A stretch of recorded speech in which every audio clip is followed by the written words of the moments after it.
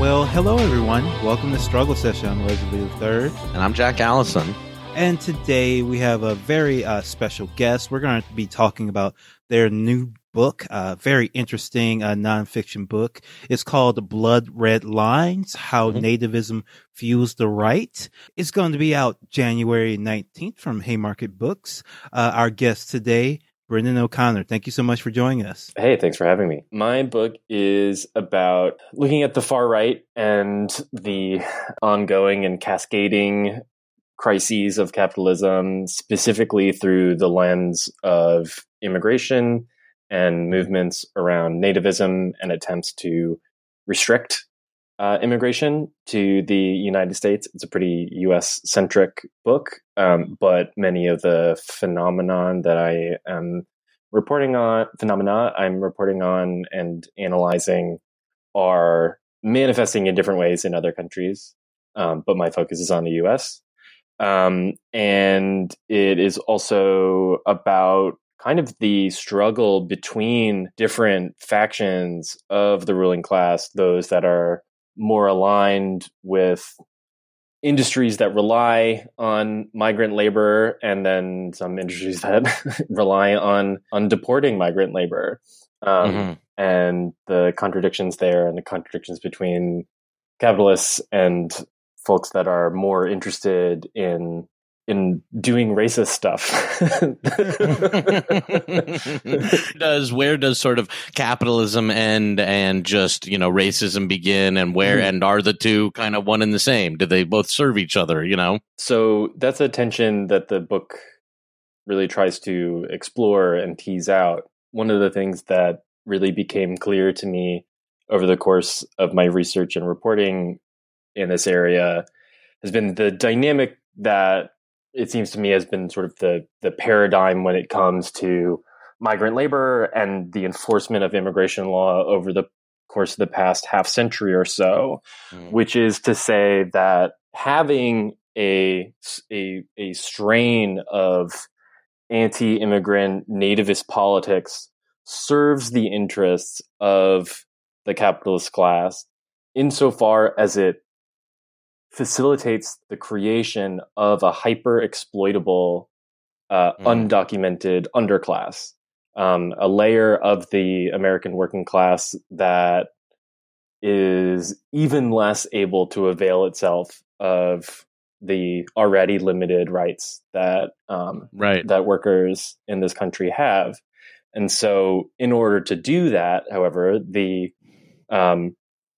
sentiments around nationalism, around nativism, around the construction and defense of whiteness need to be mobilized in a way that I think what we are seeing now is it's taking on a life of its own, essentially. That those forces have their own set of interests and their own kind of material incentives that are not necessarily always aligned with parts of the ruling class that ushered them into being in the first place. I did find the book very interesting, but when I was reading it, I couldn't help but think to myself, most of these problems were solved already when Joe Biden won the presidency. Right. Trump's out, so white nationalism is over. Yeah. So sorry that it's unfortunate your book's going to come out there's going to be kind of one day of relevance before Joe Biden gets inaugurated, unfortunately. I bet big and I lost, and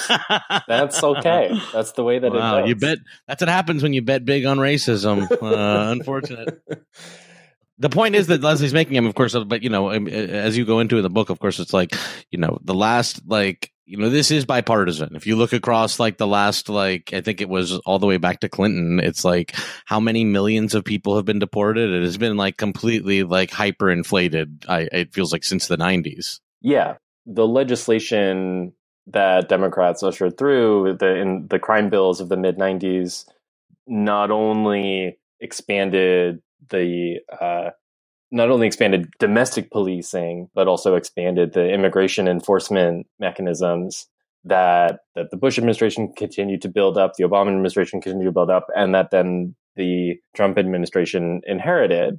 The incoming Joe Biden administration has made it very clear that they will continue to prioritize enforcement of the border and continue to deport people, continue to maintain these ways of managing migrant labor in a really brutal way. But what they will try to do is return it to the pre-Trump status quo, where it was just hidden away, and it was the outside. Child prisons aren't going anywhere, but we're not going to be like specifically trying to separate families with policy, right? Like, I think that's the idea, is that it's like if people arrive unaccompanied, but we're still going to arrest people and deport them and stuff like that. Yeah, and I mean, I think some of what the Trump administration introduced into the discourse, and not just discursively but materially, is kind of the spectacle of the brutality that that the Trump administration specialized in. That is a new thing and has its own logic to it. For me, it's helpful to kind of think about an analogy to the Obama administration's embrace of drone warfare, where they're still killing people, but doing it in a way that is kind of hidden behind computers. And Joe Biden has specifically pushed for, the expansion of not a wall, but a smart wall, and the expansion of surveillance technology on the border that has the same end result of pushing people who are making the crossing from Mexico into the U.S. out into the desert, which essentially has become a mass grave, but doing so in a way that involves greater plausible deniability for the administration. Right. So that's going to keep happening, and workers who try to stick up for themselves on the job, who are undocumented, will always have the threat of deportation hanging over their head. These kinds of more mundane forms of violence will continue unless something really radical changes. Yeah, you mentioned in the last chapter that in the New York Times, Thomas Friedman, who is considered like a liberal and very anti-Trump, said that the solution to the immigration crisis is a high wall with a big gate, but a smart gate. So it's, instead of build the wall, it's build the wall and the smart gate into the wall. And that is going to be less racist. Yeah, and I mean, I think this kind of gives the game away on, as you were saying, Jack, that this is really a bipartisan project with slightly different versions of, or slightly different ideas about how to carry this out. But this is about regulating the entry and exit of labor and determining who is eligible to come into this country according to metrics that, if I recall correctly, Freeman in that piece is talking about like IQ and like all of this stuff that's like, dude, like this is just as eugenicist as the more vulgar expressions that we get from Trump. And even, of course, if you want to get back to, and I think you touched on it even in the beginning of your book, it's like what the start of this country was eradicating indigenous people. Yeah. And so we've kind of like come in, eradicated all the indigenous people, and then like erected walls and said like, stay out. You know what I mean? It's like, we've, and subsequently also, as everybody knows, we've like caused a lot of, the, terror that, has led to the mass migrations and everything, that are even causing people to, need to come up to this particular latitude. Yeah, that's precisely right. What I find, probably the most interesting aspect of your book is that not only are you writing this from the perspective of, the broad left, but from a socialist perspective, and you make a socialist argument against borders when after there was a lot of this going around after Bernie Sanders lost, that the problem with his campaign was that he was talking about open borders and people don't want that, and the left should actually be for like strict borders. Right. And this kind of like Tucker Carlson populism or something. Yeah, I mean, that whole conversation that seems to ebb and flow strikes me as very silly, in as much as Bernie was assuredly not talking about open borders. Yeah. But although Yes. to the Sanders campaign's credit, its 2020 immigration platform was, I think it is fair to say, by far and away the most left wing of certainly anybody running in this campaign, and possibly even ever for a Democrat, in so much as he embraced decriminalizing border crossings and dismantling the most repressive parts of the immigration enforcement apparatus. But I do think that there is still a real substantive conversation that needs to happen within the growing socialist and workers movement in this country about the function of borders and the function of border enforcement, and how that relates to our wider project of liberation. And I think that even with the kind of abolitionist movement stepping into the void that the Sanders campaign left this summer and into the fall, even still, there has not been, I think, a sufficiently robust analysis of how local police and state police and sheriff's departments fit into the larger immigration enforcement machinery. To say that, we want to abolish police and prisons, what that actually would mean as well for undocumented workers, and why those struggles and how those struggles are linked.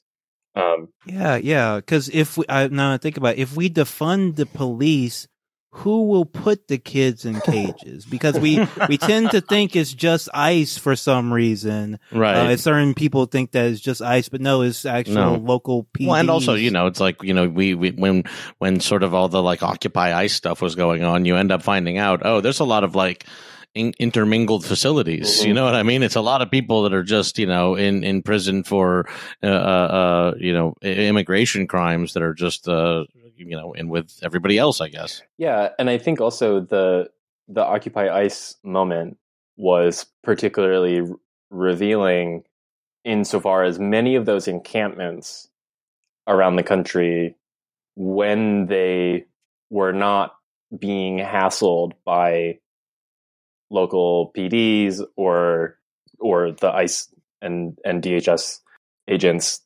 whose buildings they were protesting against, were getting harassed, were getting attacked by non-uniformed fascists. And this was a moment when I think it became very clear the practical and ideological unity between these growing formations on the far right outside of the state that have sometimes a kind of hostile relationship with law enforcement, but ultimately understand that they are kind of on the same side.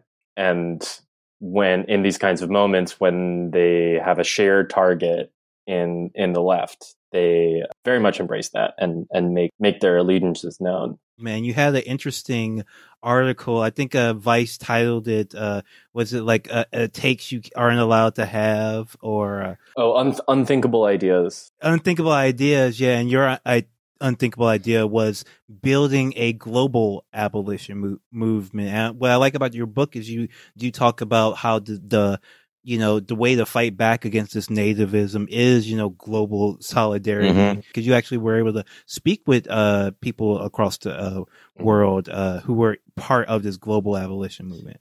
Yeah, and to be clear, it's not my idea to have. I don't. Very clever to come up with everybody working together like that. Vice gave you credit for it, though.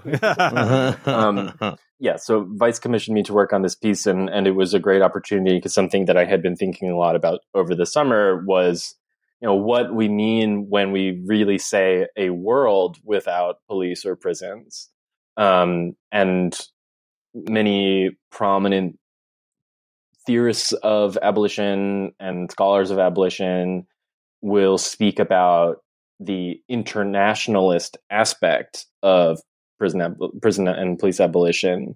But especially in the US, the left is very bad at doing internationalism in a practical way. I mean, we can put out statements, we can do tweets calling Juan Guaido a piece of shit, but to kind of be like real about it is going to take a little bit more work. And so what I was interested in trying to do with this piece is talking to abolitionist organizers around the world involved in building abolitionist struggles in different contexts, to learn about how, well, for one thing, how they see what's happening in the US, but ultimately how they see all of these different struggles relating to each other. Yeah, it was a pretty remarkable experience to be able to get so many different perspectives on this question of policing and police violence and the role of these institutions in different contexts.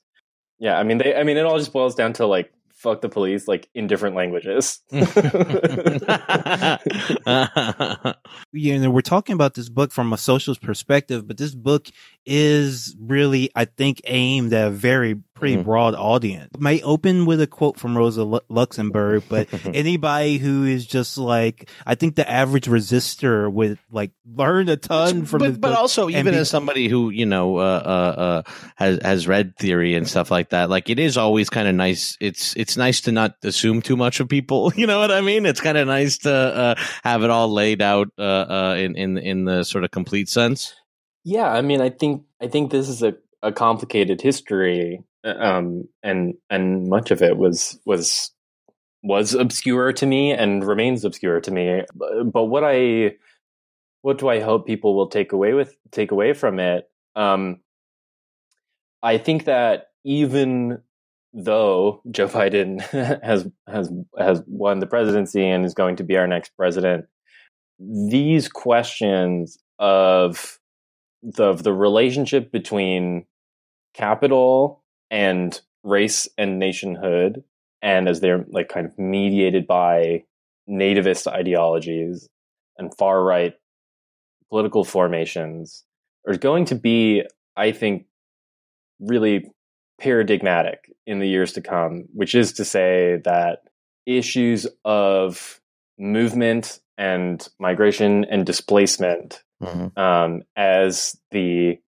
political crises deepen, as the financial crises deepen, and especially as the climate crisis deepens, more and more people are going to be uprooted from their homes and will not have the choice to be able to stay where they are, and are going to be internally displaced and are going to be externally displaced, and many of them will come to the United States. And in the US and in Europe, I think it's more than fair to say that like the amount of immigration that we've seen in the past 30 years is a fraction of what's coming. And already we have seen what an outsized reaction there has been to that. Right. And I think that this is kind of just the beginning, and that, as I was saying before, it needs to be a central part of our analysis and our practice as we build our socialist movements. Another point, even just in sort of like the practical sense, is that the right, in the practical sense, for the left to have a coherent argument on this and a coherent vision on this, is that the right does have a coherent vision on this. And they have like been they have like a somewhat coherent vision, and they have been beating the drum for many, many years. And they are making it a central part. It's, a big part of why Trump was president. It's a big part of his support in general. For the left to the left needs to have an answer for that, because this stuff clearly does resonate with people, and is obviously going to continue to snowball larger and larger as we get into this century. Yeah, I think that's exactly right. The book will be out January 19th. Blood Red Lines: How Nativism Fused the Right. Thank you so much for joining us. Where can people find you? People can find me on Twitter at @_Grendan, GRENDAN. That's probably the best place to find me. The book is really great. Check it out. It's got a lot of like really great firsthand reporting. You like really get in like the thick of like, you really fucking go there with all this shit. You really I would like, you go through the book, and I'm like, wow, this guy really fucking like had to go and do a lot of real deal fucking reporting for this. It's not one of these like just reading a bunch of research books. So that's good shit. Yeah, you tie so many things together, and like Jack said, like there's not a coherent vision about this, and you try to offer one, which is one of global solidarity and a borderless world, and I don't think that is what cost Bernie Sanders the election. Thank you so much for joining us. That was Struggle Session. Have a good one. Later.